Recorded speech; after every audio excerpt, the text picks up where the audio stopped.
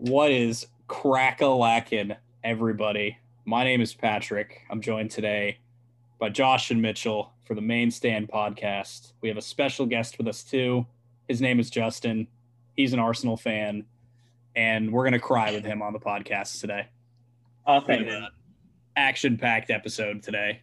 We're introducing a new segment at the end of our weekly review and preview. We are going to do some Arsenal fan therapy. Let Justin cry for you. It's needed. It won't be crying. It's just me venting and then coming to terms with the downfall of something that shouldn't ruin my mood as much as Arsenal does. So with that little intro out of the way, the deadline has passed us. The transfer window is closed. We had a buzzing couple of days leading up to the deadline. Biggest news, Josh, what happened? Well, I'd probably say the biggest news is, CR7 going back to Manchester. Thought he was going to go to City. He pretty much ruined our podcast title last week. Podcast title is Ronaldo crossing Manchester, and he goes to United the next day and pretty much made our podcast obsolete. It's insane. I mean, I think him going back, it's not necessarily what United needed, but it's probably the second biggest transfer of the summer, bar Lionel Messi. Kind of makes Cavani obsolete at Man United, but gives them a very good world-class attacking option that I think makes them a pretty big threat for the Premier League title this year. I still think ultimately they needed a defensive midfielder, but I think the whole thing is funny. I think someone needs to give Mendes more money than he already makes because he played both sides of Manchester like a fiddle. He was like, City need a striker. Hey, we'll give you guys Ronaldo. And all the while, he was like, yo, United, you're really just going to let this guy go to City? And then United were like, all right, we'll just pay the money. And then lo and behold. There's some theories behind that, though. Do you think that was a play by the agent to be like, hey, we want to go to United, so we're going to show City a little bit of interest, knowing that United are going to, fall for that and put in a bid afterwards? Because, I listened to Rio Ferdinand on Friday, him saying he rang Ronaldo, straight after he heard the news saying, like, what are you doing? Do you think that was kind of planned from Mendes to be a little bit like, let's just get United's attention, get a money move back to the Premier League? It absolutely was, 100%. I was like, it seemed like it was happening, but in the back of my mind, I always kind of felt like it never was. So I'm not super surprised that we didn't land him. It would have been hilarious if we did. But at the end of the day, I'm not like, wow, I can't believe that happened. Yeah, I would agree with that. It was a shocking, like 24-hour whirlwind. Like I was with our buddy Cameron, who is our resident United fan. And, he was agitated for sure, hearing the City reports. And then we go to bed the next morning, we wake up and Ronaldo's red again. So it's just like, it was a whirlwind kind of 12 to 24 hours with that. And the counteracting move was, United needing a defensive player. They deal Daniel James to Leeds. What do we think he's going to do under Bielsa? I think Bielsa's wanted him for a while, right? Yeah. And I think there was one year before I think they got promoted, they tried really hard to get Daniel James. I think if you watch the documentary they did with Amazon, there was like at one point he was at Swansea and they're at Leeds, and a lot of the Leeds fans were like chanting like Daniel James wants to come here. And then the move never happened for some reason. I don't remember why. But now they saw an opportunity to get him, and I think he's going to help them a little bit. I don't particularly think Daniel James is that good, but I think he'll do better under Bielsa because he'll get more opportunities than he got under Solskjaer at United. So that's my 2 cents. Yeah, Your I think 2 his cents are style of worth play it. fits Leeds a little bit more as well. I mean, he's just a fast player, and that fits Bielsa's system, Yeah. especially out on the wing. Yeah, I think he's going to get a lot of opportunities on the break with them. I just don't. Yeah, you heard what I had to say. I don't think he's amazing, but I think he'll do fine there. Yeah. Absolutely. I mean, some players have gone to Leeds and like have kind of like reignited their careers. Like Patrick Bamford's one of them, where like he was just kind of all over the place, and then he found the home there. But yeah, who knows? Like whenever talking about transfers, it's always like just all this speculation stuff of how they're going to do. It really depends on how they really get on. It's a lot of shoulder shrugs and maybes. Yeah. Speaking of shoulder shrugs and maybes, Tomiyasu to Arsenal, Justin. How do you feel about that? I'm going to talk about transfer window when I talk about therapy session. But out of all the signings, this is the one I think that ticks literally all the boxes for Arteta. Because the way he likes to play, he likes to have Tierney run up and have the right back kind of like stay back, which is why Bellerin kind of got dropped a little bit. And then he was playing Chambers a lot more because Chambers is a bigger defender and like would stay back. And this dude does almost all those qualities and is a better passer. And also he's obsessed with center backs. I don't know why we're obsessed with center backs. But when I saw that we signed him, he was like, he could play right back. And then Arteta said he can do both, and he fits everything he needs in the system. And I like that he's 22. Also, Japanese players are cool. Like I always love it when they get signed in the Prem. I think Josh and I can agree with the Taki Minamino signing. Taki Minamino is my guy. So you did mention Bellerin. We had some Bellerin news. He's moved over to Real Betis. Yes. Do you think that's a good move for him out of Arsenal? I think so. He wanted to leave like a year or two ago, and then he had an agreement with Arteta, like, hey, like I'll stay this year. I know you need like depth, so I'll stay. But if I want to move later on, like you're not going to stop that. And Arteta's like, yeah, whatever. Like we'll do it. And then I wish Daniel Levy felt like that. Yeah. Could you imagine?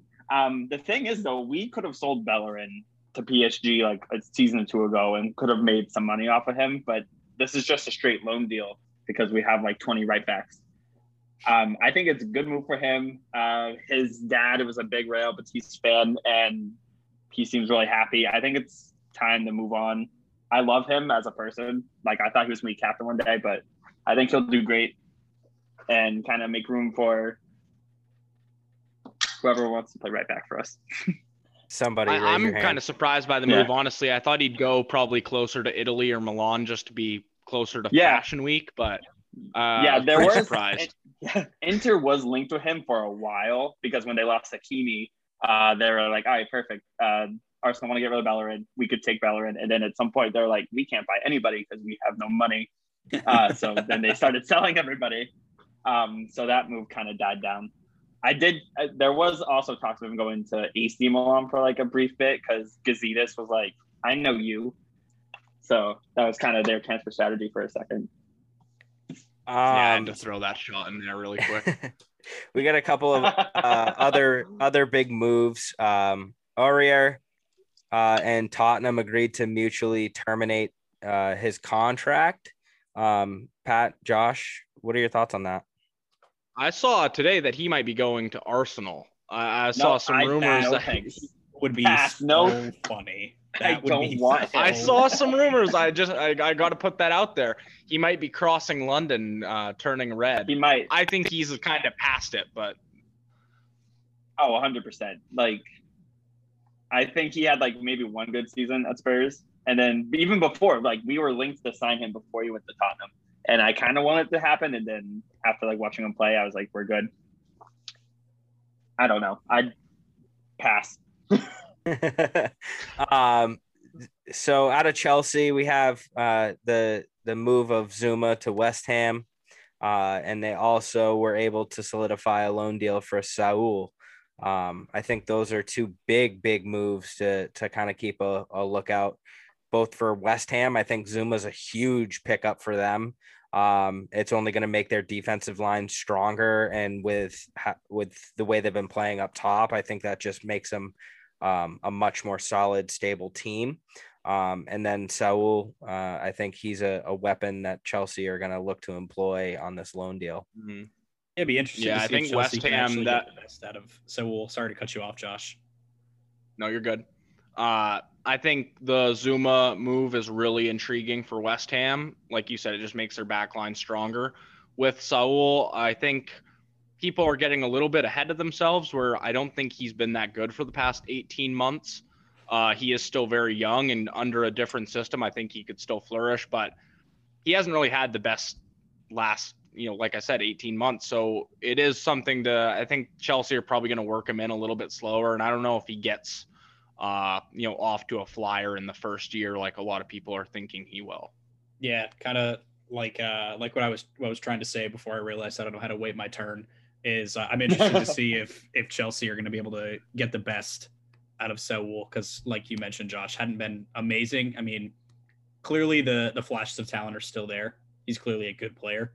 I'm just interested to see if Chelsea can kind of pull like the good quality out of him.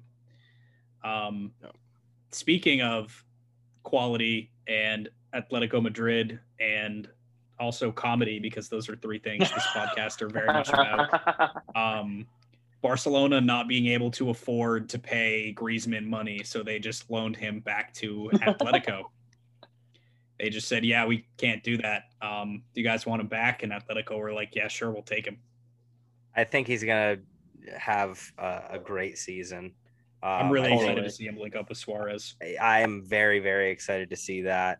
I think Atletico is a good fit for him right now, especially with, I feel like Atletico's like on a moral high right now.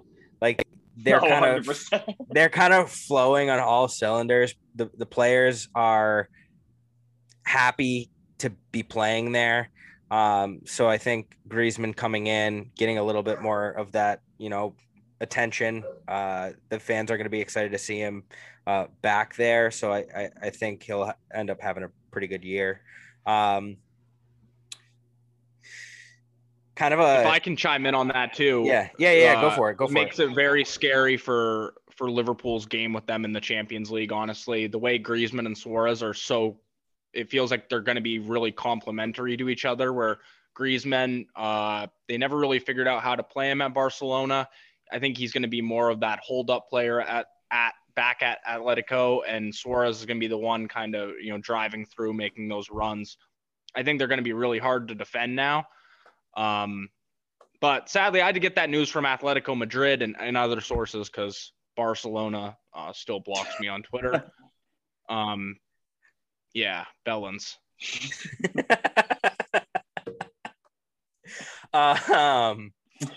Okay, let's let's bring it back.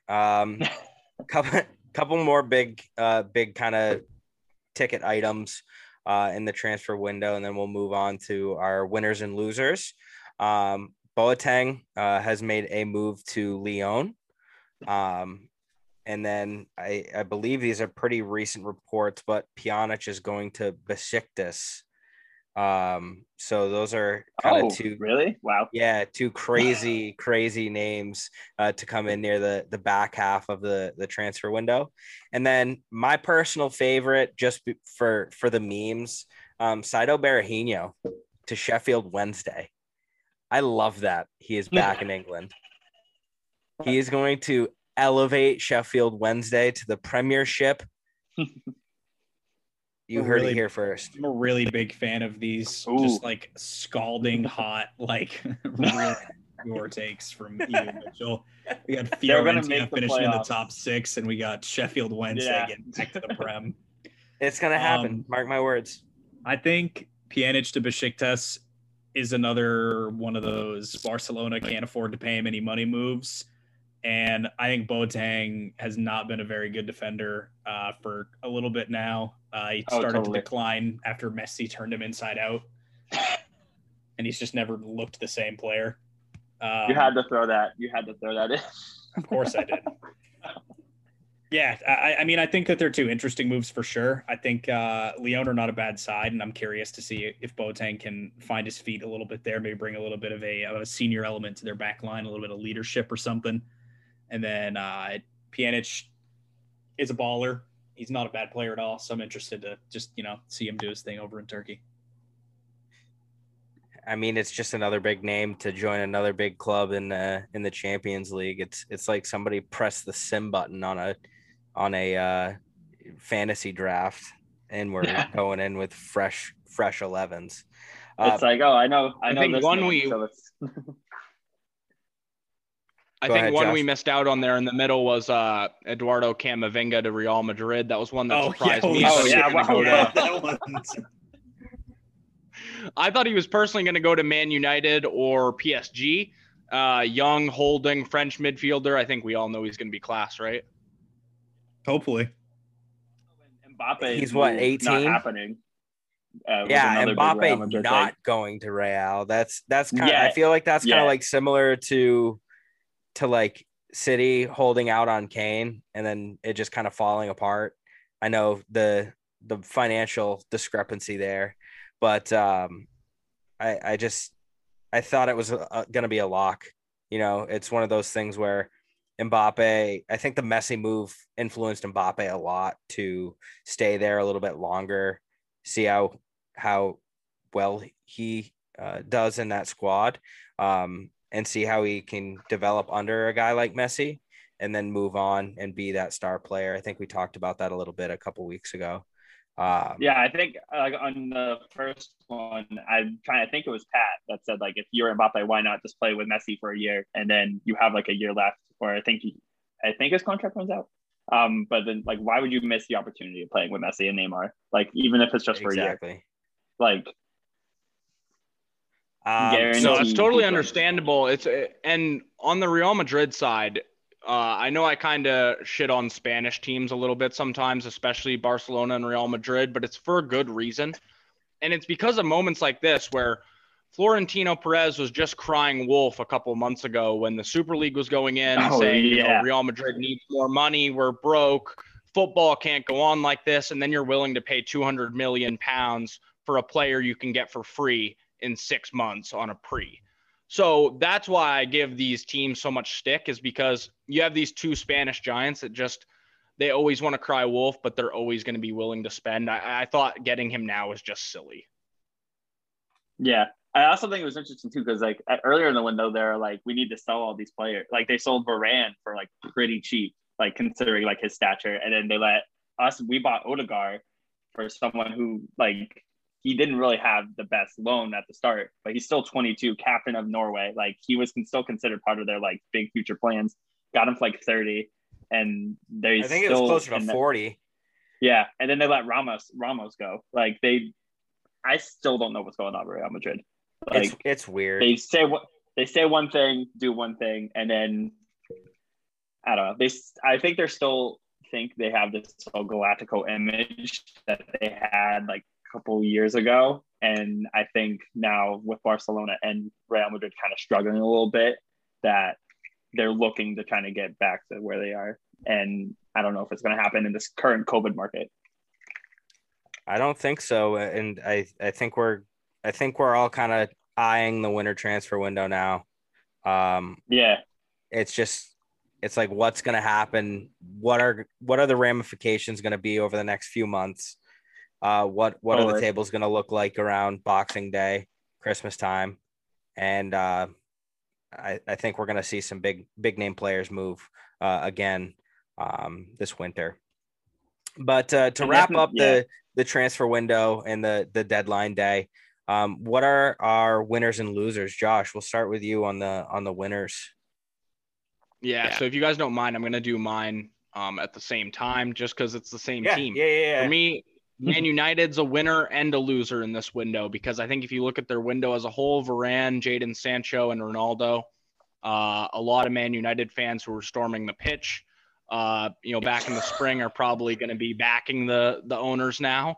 I think it's a great window, not only from a business standpoint with signing obviously a young player like Jadon Sancho, but two huge players in Varane and Ronaldo, especially bringing Ronaldo back home. From a business standpoint, it's a no-brainer, and it's if not the most brilliant window, PSG would probably be number one. Man United's a close second, but they're also the losers because they didn't get their biggest need, which, like Pat said earlier, was a 6. They're still playing Fred and Scott McTominay in that kind of double pivot, which I do not think is going to win a Premier League, no matter if you have Ronaldo, Messi, and Neymar up top. That's just my opinion. They didn't address their biggest need, but at the same time, you have to address that, they got 3 serious players. And I think that also needs to be applauded. Couldn't agree with you more. Justin, what about you?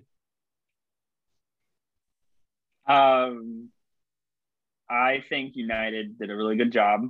I think they definitely needed someone to help Maguire, because Maguire on his standalone self did not look good at all. And getting someone who has won a bunch of Champions League, he played with Ramos, has that experience. I think this is a really good move for Varane. Sancho, I don't know. I'm curious to see how he's going to fit into the team, because they have a pretty crowded attack as it is. And I'm just here for the Ronaldo, Bruno little mini arguments on the pitch, see who's going to take the pens. I hope they fight to the death for it. Oh, totally. Sword fight. I mean, it has to be Ronaldo, right? Who knows, man? So I would like to share my transfer winner and loser here. The winner, it's probably obvious. It's PSG. I think PSG definitely had the best window out of any club in the world. Absolutely absurd. Just brought in talent all over the field. And they brought in Lionel Messi. Made Michael $20 million in a day. So financially, A1. On the field, A1. And also they retained Mbappe, which I think is a really, really big thing that cannot be understated, is they retained a player like that, as well as brought in so much. I'm hard pressed to not just have them pegged as favorites for literally every competition they're playing in this year. Also, my winner of the window, I can't agree with you more. Defensive, midfield, and attacking, they covered all the bases. Yeah, 100%. Ramos, they went nuts. Yep. And then my loser is Man City. Spent $100 million on Grealish when all we really needed was a striker. We had a left back go to jail, didn't sign a left back. We were offered Nuno Mendes, did not take the chance at him. I'm calling City the losers.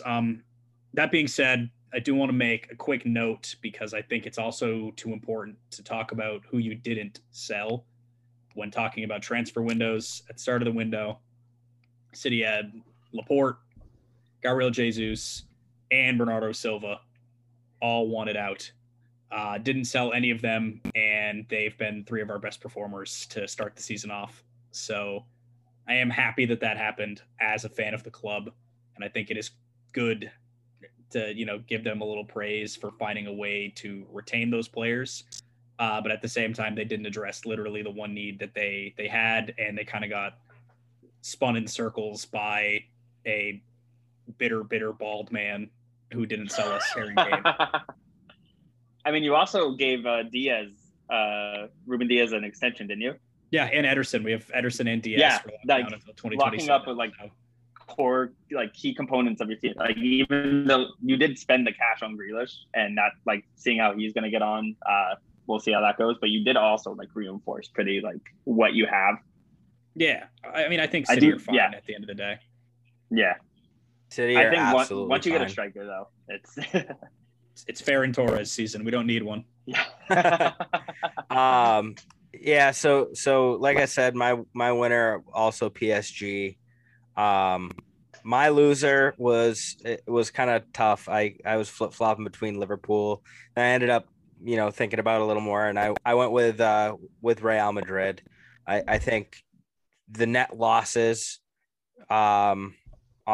with Varane, Ramos, Odegaard all leaving the club, and then not being able to make the Mbappe move.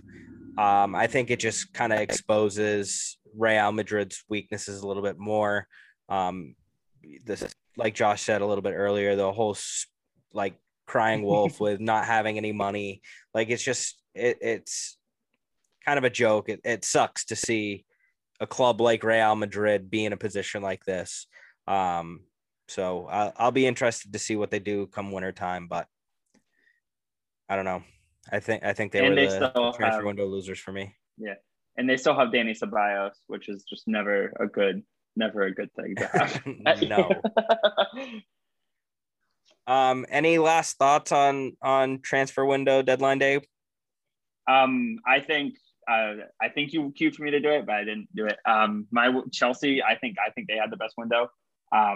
They sold very well and they added very well. I think adding Lukaku, especially when they were kind of struggling with up top, like Havertz worked for a little bit, but I think Lukaku changes that whole team and how they attack. You already saw how he basically threw down Pablo Mari and scored on his debut. And then adding Saul, and also just how they were able to sell these players that were not getting game time at all and able to make a profit. Like getting Tammy Abraham to go to Roma and getting that much for them was like a really good move for both parties involved. And I just think they reloaded very well and we're probably going to repeat either in the Champions League or at least make a real good run at the Premier League title. Absolutely. And my losers real quick is everyone in the German league that's not Bayern Munich, because Bayern was able to snap up the best manager in the division. They got a really good midfielder in Sabelzer, and everybody jokes that France has like the Farmer League, but it's 100% the Bundesliga. It's not even Sabelzer was dressed like a Bond villain. He's only one. It's like, I honestly wouldn't be surprised if Holland ends up there. Like when they just move on from Lewandowski, I wouldn't be surprised if they're like, hey, you want to just come win a bunch of German titles and make runs in Champions League? Would you like It's insane that a club can just poach a club's manager, their captain, and their best defender in a single transfer window. 100%, yeah. League. Like, I don't know. Ratings. I mean, yeah. Gotta love that. Bundesliga or bust. Am I right? Well, that and like they were the only teams to really make like a bunch of like big signings. I don't think Dortmund made any. I'm trying to think. I know they sold Sancho, but I just remember all the big names from PSV. Yeah. Oh, we used to have him. He's good. But I felt like Germany's basically, you either go to Bayern or you get poached by the like other top teams and across Europe. So this past weekend, right before deadline day, I feel like it was a pretty dull week again in the Premier League, aside from a couple of fixtures. Obviously, fourth most watched fixture in Premier League history in the US. Is that the way that's supposed to be said, Josh? Correct. Liverpool, Chelsea. This was a frustrating game, I think, for everyone involved. 1-1 draw.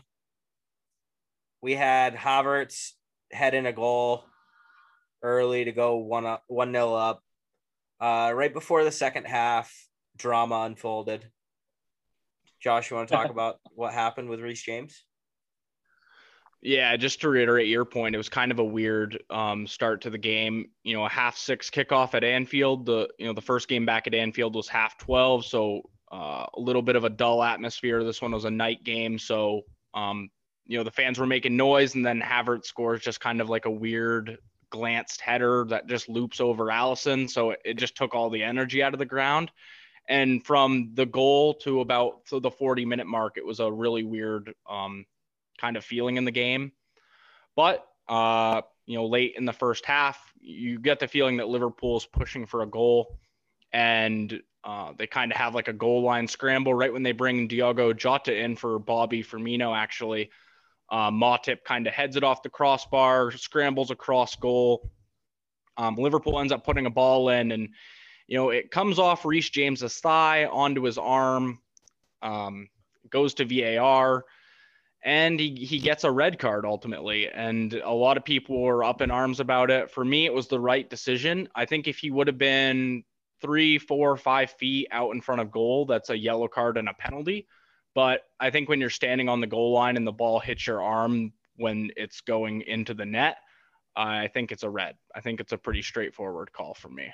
And Mo Salah obviously inevitably scores the penalty to tie. I was nervous about that. I don't know what it was. Maybe it was Mendy standing in his face. It was like a ball don't lie moment. I was like, oh shit. The ruling was correct. I mean, it came off of his arm on the goal line, and it denied an obvious goal scoring opportunity. I think the thing that was frustrating for me is if you're going to go to VAR, at least look at the angles, watch through the replay. The video was playing as the official was running up to the VAR monitor, and then it was a freeze frame. He looks at it for 2 seconds and then comes out and makes his decision. I think after the continuation of the freeze frame, you do see a little bit of that forward movement. It wasn't as natural from his arm. Obviously, if you're stepping right, you're gonna go wide. But if you're on the goal line, you have to know where you are. You're not allowed to play the ball off your arm or your hand. I mean, we've seen what Luis Suarez did, and that was a ball don't lie moment. Yeah, but that's like a horrible comparison because Luis Suarez. Yeah, that was 100% deliberate. Slapped it. Yes. He knew exactly what he was doing. Correct. But we know what happens when your arms are out and away from your body in that situation. Was it harsh? I think so. I think just the way it unfolded, it was just a weird situation, but the ruling ultimately was correct. And I think the thing that's frustrating for Liverpool fans is you come out a man up for 45 minutes, 50 minutes, and you can't net the winning goal. You can't break the tie. Obviously, Chelsea's going to come out and park the bus. They came out in a 5-3-1. And ultimately it withheld the Liverpool attack. Do you think that should have caused some red flags for a deadline day move? What do you think that speaks to? Like, what is it? What story does that bring up? Yeah, I think that Liverpool did need an attacker in the window, whether that was, Jeremy Doku, Jared Bowen from West Ham. I think there was someone in the window Liverpool could have got, especially Bobby Firmino going off with a hamstring injury. We don't know how serious that is. Now we're back to square one with 3 attackers and Origi's as our first option off the bench, which I don't think is ideal. So that's the red flag it brings. But also, just the second half of that game, it was frustrating. I don't think it's like you have to go out and buy multiple players. It was a frustrating half more because we were getting shots and it felt like we were going to get the goal. And whenever you don't, it just leaves you with kind of that empty feeling. I do think Tuchel's defense has to be applauded. We saw him control this Chelsea team and make them more conservative and fine-toothed at the back. And I thought Mendy was really good in goal too. He's so good at when crossing balls in, he'll come out 5 yards off his line and grab it clean. I thought he was really impressive in that way. He's aggressive. Yeah. He definitely, his positioning, I think, and his ability to get his just speed in the box is massive. And I think Mendy coming in to Chelsea has improved that side so much because we've seen their goalkeeper woes over the last few years. So you're telling me Tuchel's done Balaga isn't good. Yeah. Tuchel, I think, is just I think that is such a good result for them. You going down the 10 men right at a half, conceding a penalty, you're going against one of your biggest rivals going up for the title, and to put organize his team that quickly and to like show how you can play when you go down to 10 men and not be scared. Like against a all out pressing football 100%, club like yeah. Liverpool. Yeah. And another day, like Liverpool probably wins that game, but like also you're going into that with a huge momentum shift at halftime, and Liverpool is playing with a man advantage attacking the Kop end in the second half, which is impossible task nearly. Yeah. Like Chelsea 9 times out of 10 stepped up to the challenge. Yeah. 9 times out of 10, you can see the penalty. Like that happens to you right at half. Most teams like crumble, crack. Like the mental fortitude, I think, of this Chelsea team is going to take them really far. I think Harvey Elliott was another bright spot for Liverpool. He's really good. He looks very calm on the ball. Good. The way his passing fortitude is unbelievable. Just the way watching him thread balls is just so much fun. And just the way he changes his tactics on the fly to open up different pockets on the field is just massive. For an 18-year-old, he's smart too, because with 18-year-olds and young players, oftentimes I think their downfall is their positioning. And when Harvey Elliott doesn't have the ball, especially defensively, he's still in the right position, which is super promising. And he's just such a creative player. I think we're going to be saying his name a lot this year. Yeah. I think that's something to say about the Premier League, because a lot of these like really young like English players, like they play so much like past their age, like with their maturity level. Like all of the young ones that have made it, at least in English squad already, have not afraid of the big moments and are making these like they're not afraid to make this pass, make this run. They are showing up, these like veteran players, and I think Harvey Elliott's going to be another one of those players that gets called up and will definitely make a name for himself. Moving to the next match this past weekend, we're going to let Justin and Pat do a little bit of talking about the City Arsenal game. I don't even know if there's that much to say about this game. Like, yeah, no, I think we all saw it coming, didn't we? This wasn't surprising. The first 5 minutes were pretty good. I think we played great the first 5 minutes. I thought you guys came out looking very well, and then we scored 2 goals. Yeah. And football's a game of 90 minutes. What? The team selection was very weird. Everybody going into the game was like, all right, well, at least Pablo Murray can't start this game, because if he does, we're going to get cooked. So Mikel Arteta's like, fine, I'll play the guy who tried to rip up his contract earlier this week, who's naturally a left back, play him in a back three with these other 2 center backs who just never really get time to play in a back three, along with Xhaka as like our like lone midfield with Odegaard and Smith Rowe making those runs up top, basically leaving him alone against. You're going to Manchester City with one like single midfielder is just bad. We were doomed when that lineup was announced. Yeah, I didn't feel particularly convinced watching you at all. Same. I mean, in fairness, I thought City looked pretty good too. I thought our front three were really, really dangerous. Our midfield looked so in control the entire game. You just didn't get near any of them. Ferran Torres looked so dangerous. I know he's not. I know City wanted to sign a striker, but I just think he's going to be a good player. He's going to score some important goals for us this year. It came out that he was getting coaching on how to make the runs that Pep wants from Aguero before Aguero left the club.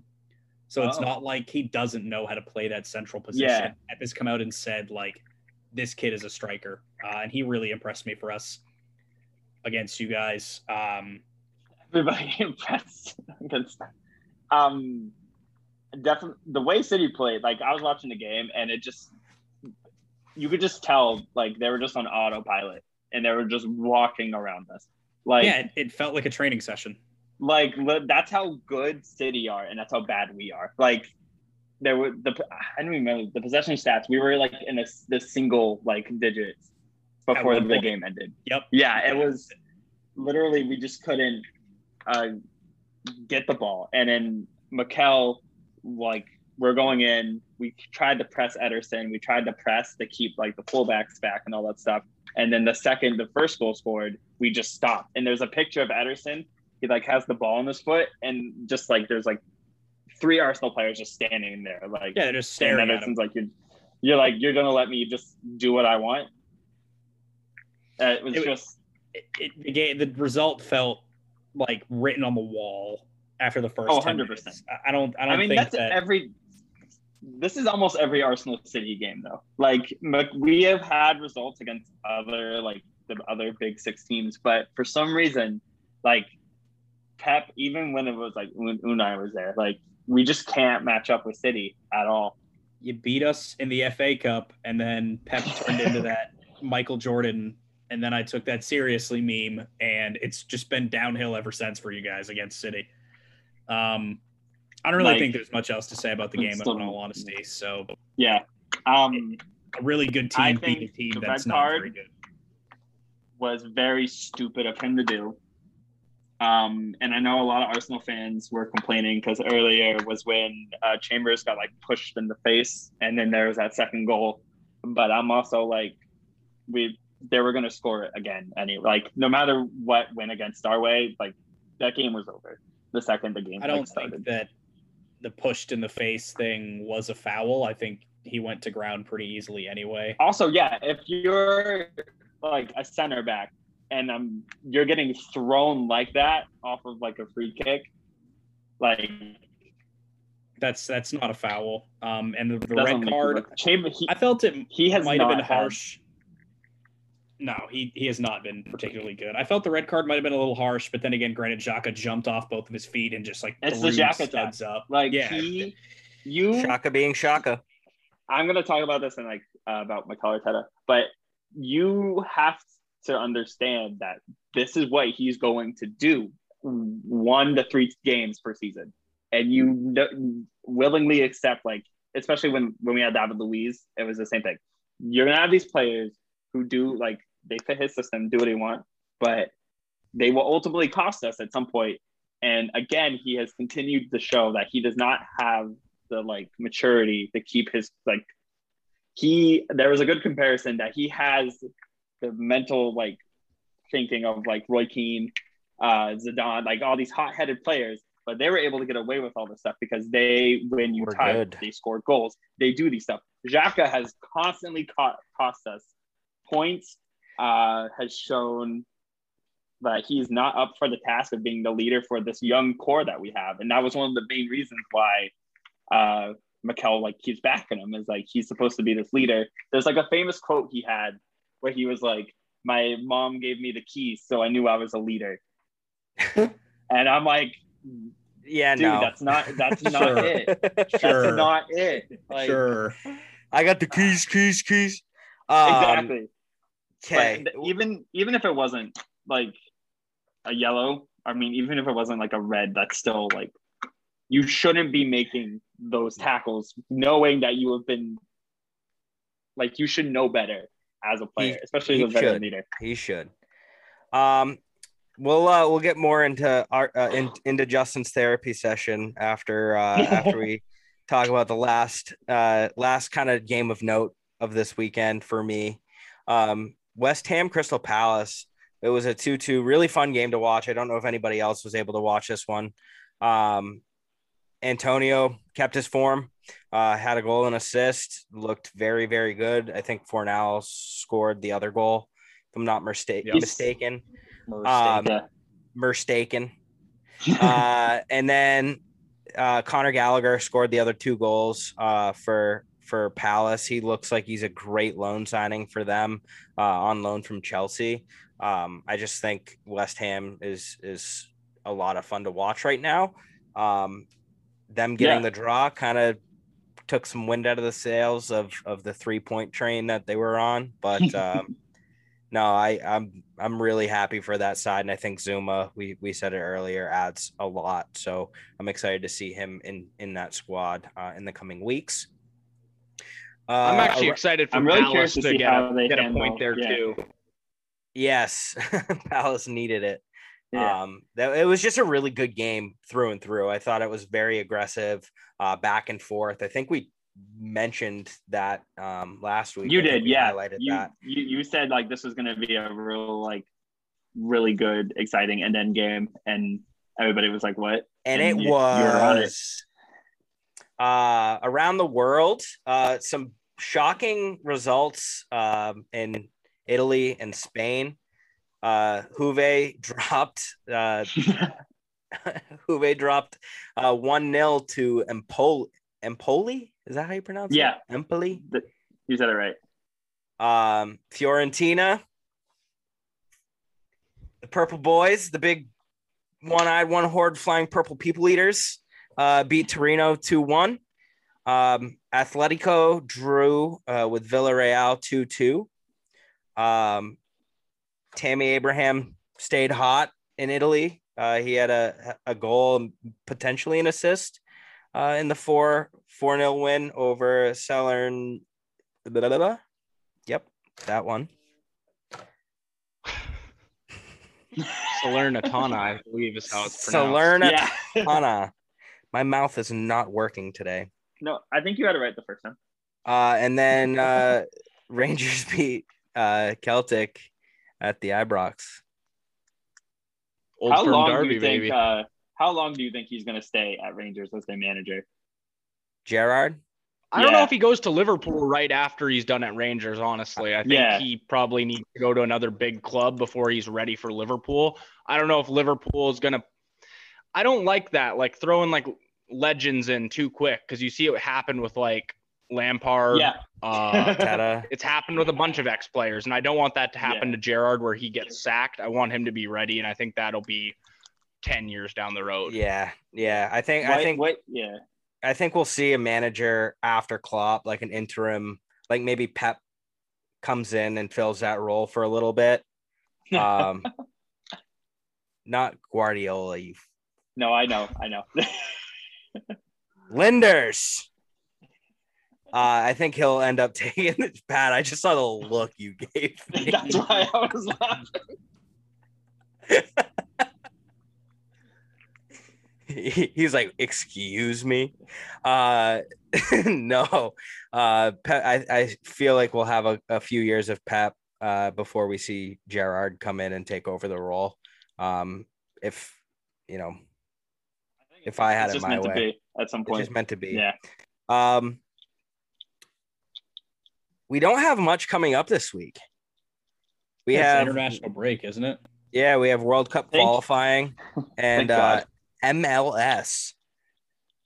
USA, Go Reds. Canada, the Revolution are really, really goddamn good. Stay hot.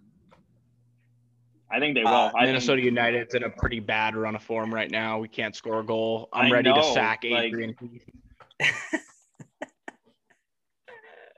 I see Josh get mad on Twitter about Minnesota. Oh, it's infuriating. I He's from Everton, and he plays like he's from a small club. You can see the mentality is just built into him. It's infuriating to watch them sometimes. They played last week, 2 weeks ago. They played 150 minutes, a man advantage because of red cards and didn't score once. You're experiencing a lot of scoreless advantages. Yeah, lately. It's not fun. It's not fun. All right, Okay, guys. Yep. Time to join hands and let Justin talk. let's sing Kumbaya. Justin, lay down on the Or couch what- and tell what's us that- where the bad man touched you. What's that song? Where did in, Mikael like, Arteta the- touch you? It's more than just him. What's the song when the Titanic's sinking and they're all like, My heart will go that's on. Yeah. no, then maybe, but that's basically the vibe. So we talked about this beforehand. In the notes, I said context, but no excuses. And Mitch was like, what do you mean by that? At the start of the season, we looked at the schedule, the fixtures, and we're like, okay, 3 points out of those first three, it's probably not the worst because you're going up against the Champions League winners, and then literally next week going against champions of Europe. And in Brentford, newly promoted, new stadium, that was always going to be hard. And then as a manager, you're like, all right, I got to at least get something out of this game. I got to fix whatever has been going on in my club, how we've been playing. I got to turn this around. And to give him credit, when he almost got sacked before the Chelsea game on like Boxing Day, where he played Smith Rowe, kind of started out, he did turn the season around. It was up to the point where Tierney got hurt in the Liverpool game that Liverpool beat us. That kind of like had our season kind of go back to where we were. Then eventually we lost to Villarreal. But he did turn it around. And then this was a big moment. He got backed by the board. I think we spent the most in the Premier League. And then I'll talk about transfers in a second. But a lot of optimism going into the season. Like, okay, he got who we wanted out. He has who he has in. He has his project. Let's just – and a lot of Arsenal fans were – we will take the pain. We'll take our beatings, but we will get better. The way I was looking at it was like when Klopp first joined Liverpool. Liverpool was kind of just like close to mid-table. They weren't really doing anything. Klopp came in the first couple of years. You guys kind of like, you grew with Klopp. And eventually you trusted that process, ended up winning Champions League. You ended up winning. Also, thank you again for beating Spurs. I'll always love Liverpool for beating Spurs in the Champions League. I think you both. Shit game. It was a shit game, by the way. I don't care how bad that game was. They did not win the Champions. I would have been on Suey season if Tottenham Hotspur won the Champions League. And then, what was I saying? Yeah. Then you ended up winning the Premier League, that whole thing. I was like, all right, if that's the model we're trying to go after, where we're just going after this process, I'm okay with it. And then COVID happens where we roll up the Brentford. We're missing Lacazette, Aubameyang, all these other like starters. I'm like, all right, that's fine. Happens. The football we're playing with all this and all these injuries and stuff still shouldn't be acceptable. Like getting trounced 5-0 with City and having this player you could have gotten rid of because Roma wanted Xhaka. Your so-called leader get a red card to leave these like this very young team plus Aubameyang just to get massacred. It's very unacceptable. And I think I have a quick question. Yeah. Do you think you guys would do better or worse if you had like a Kleenex sponsor as your kit sponsor? Yeah. I mean, they don't pay if they paid the stadium, then maybe, because that's the only reason why it says Fly Emirates is because they're the ones that they sponsor our stadium. I'm down for a cold, wet night at the Kleenex. Yeah. It's like the Ibrox for the Kleenex. But yeah, we had expectations. Pat watched it when the City game. I don't know if either of you two have watched any of how we've played so far. It's just bad football. There's no identity. We cannot attack, and we just make these defensive errors that cost us. And it's just, regardless who he has on the pitch, he should be able to adapt. I was talking to another Arsenal fan. I was saying a sign of a good manager is able to like change and deal with what you have to deal with. And he just seems he's not up for the task. And he is well and content of just using like, oh, I don't have these players, all this other stuff. And he says all the right things in the press conference to try to like win faith. We played 5 good minutes. You did play 5. And Chelsea, we played like 8-10 good minutes. Brentford, we played like 20 good minutes. But yeah. I definitely think Mikel Arteta, he has his own thing. Then there's Edu, who just can't do what a good director of football does. He has played a good part in signing like Thomas Partey and some of our other pretty good signings. But we still have so many players at this club that shouldn't be here. And just like last year, we might have to pay them to leave. Like we had to pay Ozil. Ozil had to like pay his way out. We had to pay him to leave. We had to pay Mustafi to leave. We sent Kolasinac to Schalke, then who got relegated, and he comes back, and we're like, all right, well, we're still gonna get rid of him. He still ends up starting at Manchester City. So there's him. He's not good at his job, and he was also friends with Willian's agent, who we now have a bunch of his little posse still at the club with Cedric, responsible for all those signings. And then there's also the Cronkies, who I could go an hour, like a TED Talk. It could be how long. I hate them. But I don't really have any issues with them this time because they backed us. Like I said, we've spent the most money in this like transfer window. They have backed Mikel Arteta and backed Edu, and we are dead last after 3 games with no goals scored. I think one of the big problems is that I don't know how good they are at judging talent, to be honest. And I think this is an Arteta problem, but also an Edu problem. With sending Saliba out on loan, he's probably one of your better defenders if he's in the team. Yeah. I'm so glad you have guys like yeah, the player management too. It's just like you have guys like Ainsley Maitland-Niles who are begging to leave and you're not letting him. I think that it's the club needs an overhaul from top to bottom. Yeah.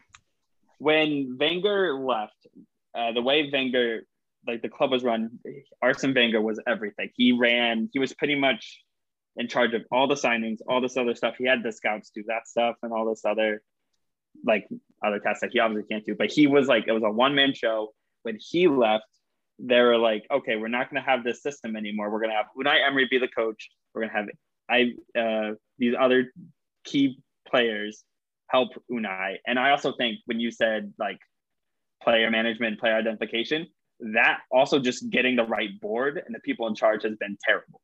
Like we got Sven, I'm trying to remember how to say his last name, but the Borussia Dortmund scout that like got Aubameyang there, all this other like really good talent to Dortmund. We brought him in expecting like, okay, we're going to get all these young, exciting players. We're going to follow this Dortmund model.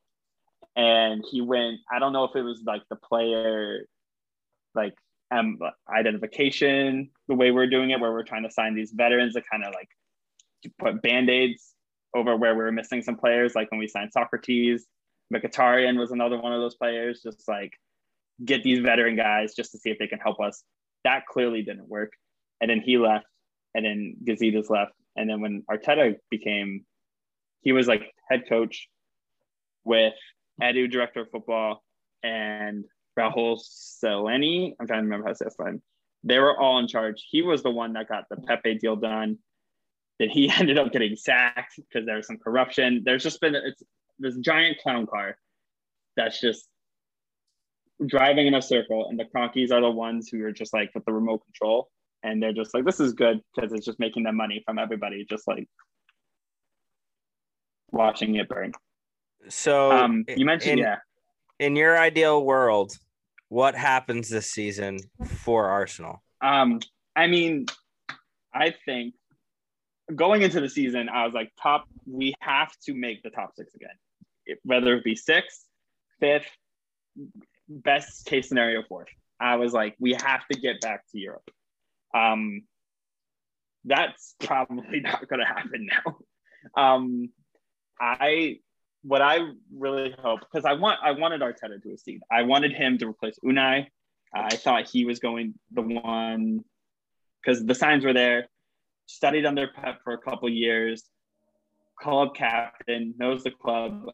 Arsene loved him, like ticked all the boxes, and he came in and kind of fixed it a little bit. When Unai was here, he was just kind of like, we were very easy to play against. And to give Arteta credit, when he came in, Arsenal were really hard to break down. We would still have those individual errors, like either giving away a penalty or just miscommunication. But for the most part, we played pretty well.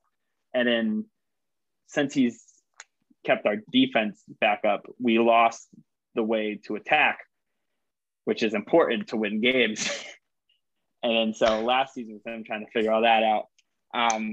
So I would love for him to turn it around. I really do.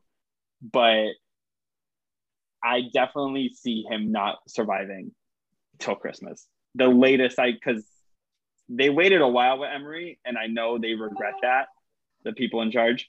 But he's been heavily invested, and I think they're going to give him time. After the City game, I thought they should have sacked him like the next day, because I thought that was it. I think that's not going to get any better. And the more I thought about it, as we have all these players coming back, he still hasn't gotten to use the 11 he just bought. So I'm hoping it clicks for him. He has a good run of games coming, but we need to look good. And we need to get results. If he's not perfect, he's going to get sacked. And I think, just to kind of sum up how Arsenal is doing, when you mentioned Saliba, we had this perfect solution to one of our issues is a good center back that can help grow and then be a prominent spine in our team. And just because Arteta's weird management stuff just doesn't like him, sends him off again on loan. And then that, in consequence, gives us starting players like Pablo Mari, who shouldn't be in the club, giving Rob Holding a contract extension. He's still not good enough to be starting. Cedric Suarez, why is he at the club? Getting rid of these players who had the potential to take us forward and back to where we should be, and going with these players who are just not up for it, it's just costing us. And I think it's just not going to get better. It's going to get a lot worse until we even get close to where we should be. Okay, one last question before we head to our closing segment. We're going to do some top lads and hair dryers again this week. Yeah. Where does our Arsenal finish this year? I still think, regardless of Arteta gets sacked or if we bring in someone else, I still think we can make the top 10. I really like the transfer window we had. I know some of the prices for some of these players gets talked about a lot, but that's a future debate. But the player profile has been spot on for what we need, which is building a young core of players that can fit in and can grow with this team. Because like I said earlier, Hold up.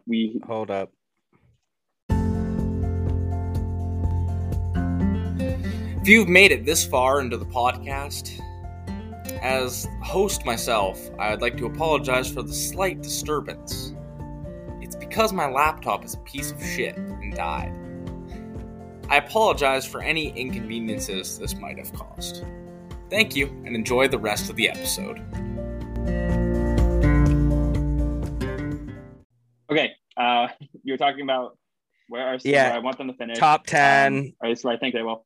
Top 10. I like the transfer window. We addressed a lot of the issues, made some pretty good signings. I think signing Nuno Tavares was a good one because finding someone who wants to play under Tierney was a really hard thing to find, and getting someone who's young. He's pretty raw, but I think he has all the tools that could grow into a good left back. Our newest signing, I think he's going to be a good fit in the system. I actually kind of like the Ramsdale signing now, seeing how Leno is definitely not going to be here next year. I know a lot of people were saying, you're spending this much on a backup, but the way you look at it, he's not going to be the backup. And Odegaard is probably our best signing. I think he's going to be an influential figure for the club. Him and Tierney might be captain, either of the two after Aubameyang goes. And Lukanga, I think, can be a gem too. He didn't start for Belgium, but he came off the bench for Belgium today in a World Cup qualifier and looked pretty good.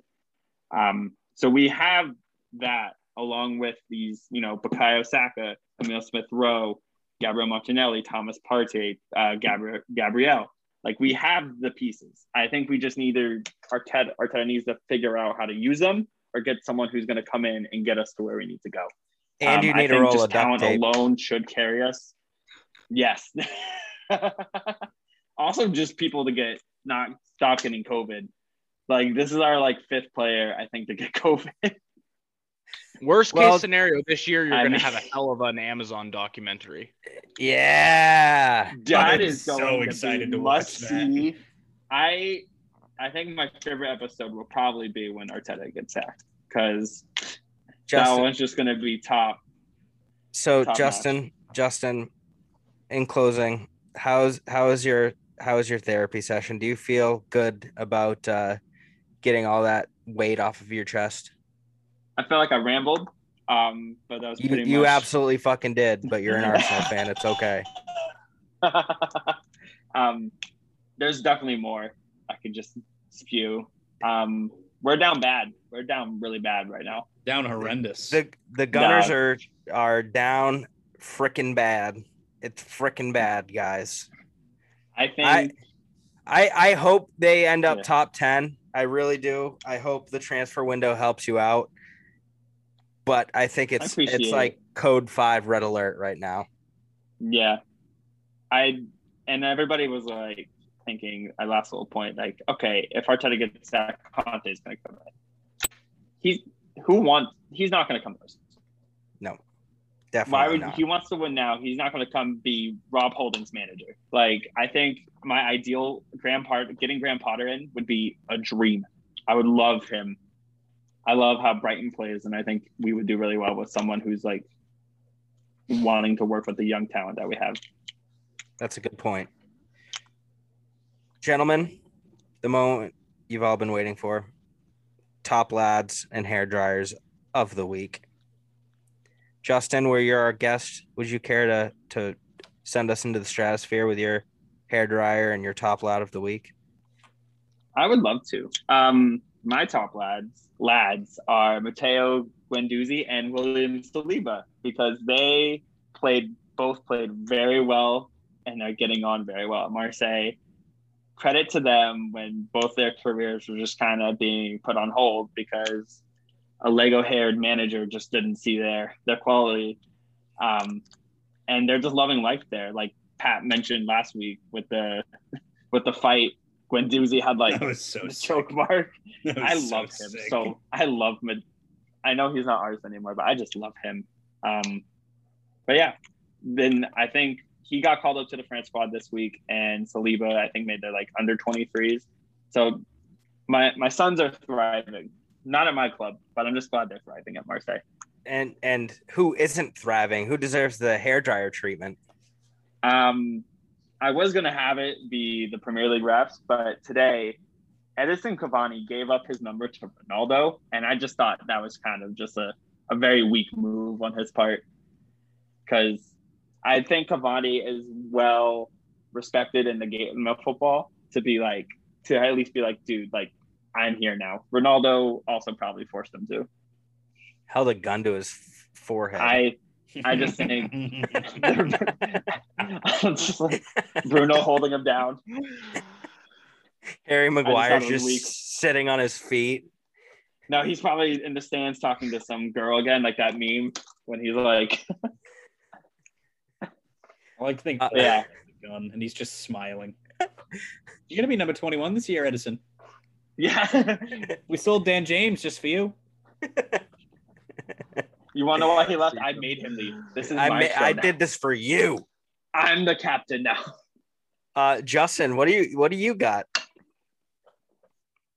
Nothing. I think you mean Josh. Yeah, because I just went. Wrong, Jay. So my top lad My of the mouth week- doesn't fucking work, guys. I told you this earlier. Neither does my brain. My top lad of the week is Rafa Benitez. He got a lot of stick when he got announced at Everton just because he's a former Liverpool manager that's won trophies across Merseyside.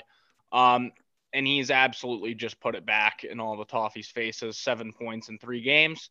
I think Everton looked pretty sharp. Calvert-Lewin's been balling. Everton, they're playing well, playing offensively. I like to see them on the attack.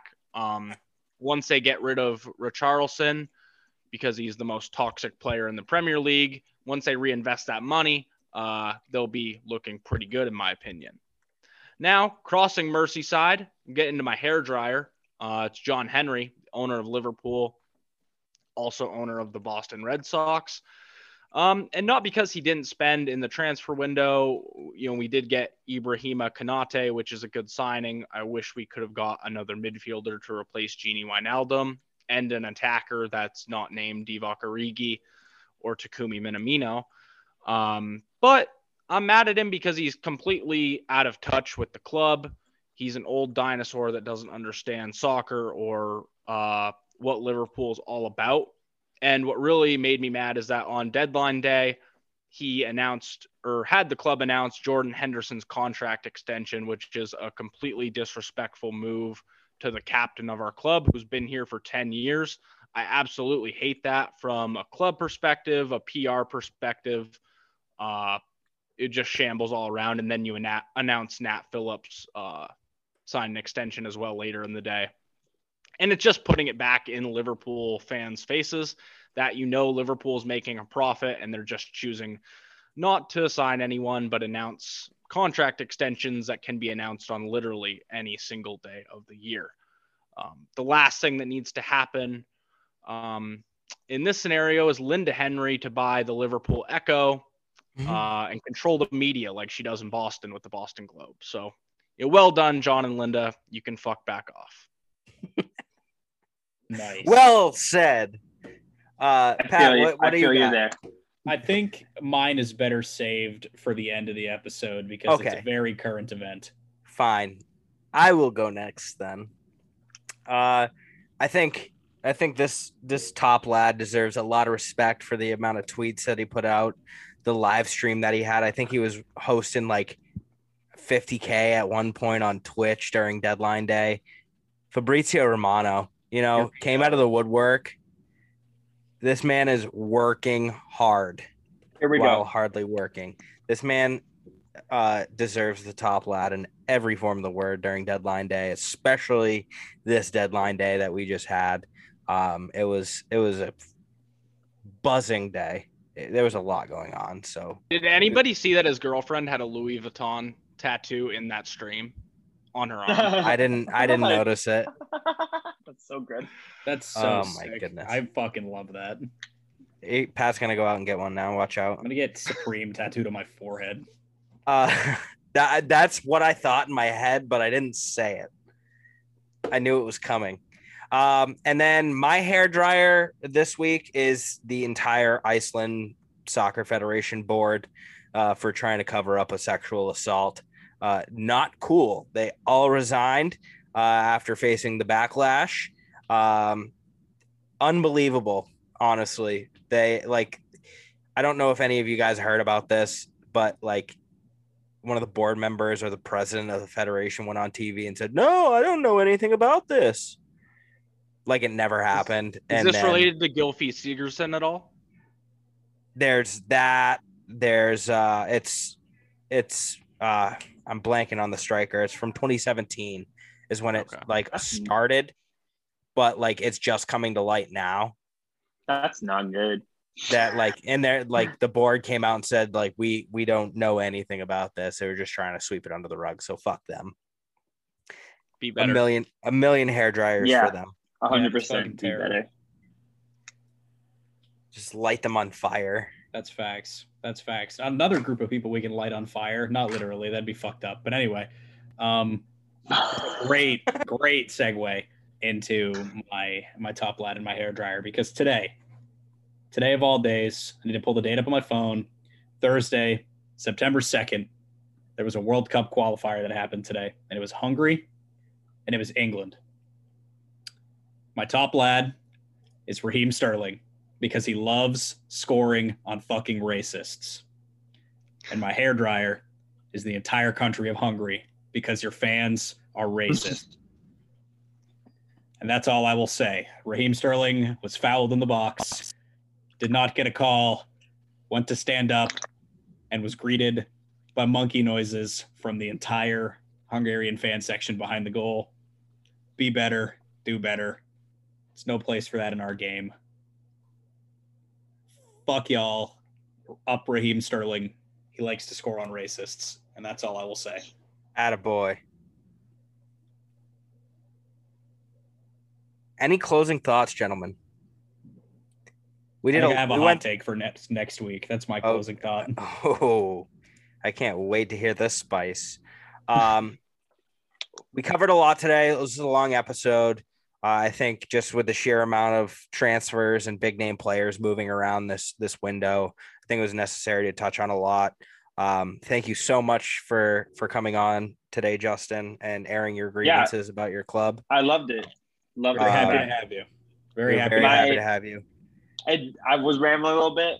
I lost Wi-Fi, so I'm on my phone, so I didn't have my Google Notes, so I was just kind of coming off the top. So next time I'll make sure I got my notes. So it's like this more whole point, point, point, point. episode was off the cuff for me already. Yeah, get Don't your worry shit about together, it. Spectrum. I'm sure when I Word. log off, I'll be back. So we will close it up here.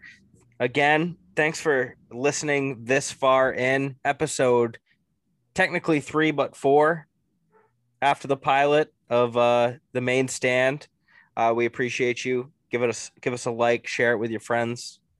Subscribe Please. to us wherever Absolutely. you do listen to your podcasts, and we will see you next week. Hopefully. Maybe. Have a safe Labor Day. Everyone stay hydrated. Have a good time this weekend. Hell yeah. I'll be in Boston, so pray for me and pray for the Amtrak I'm going to get on.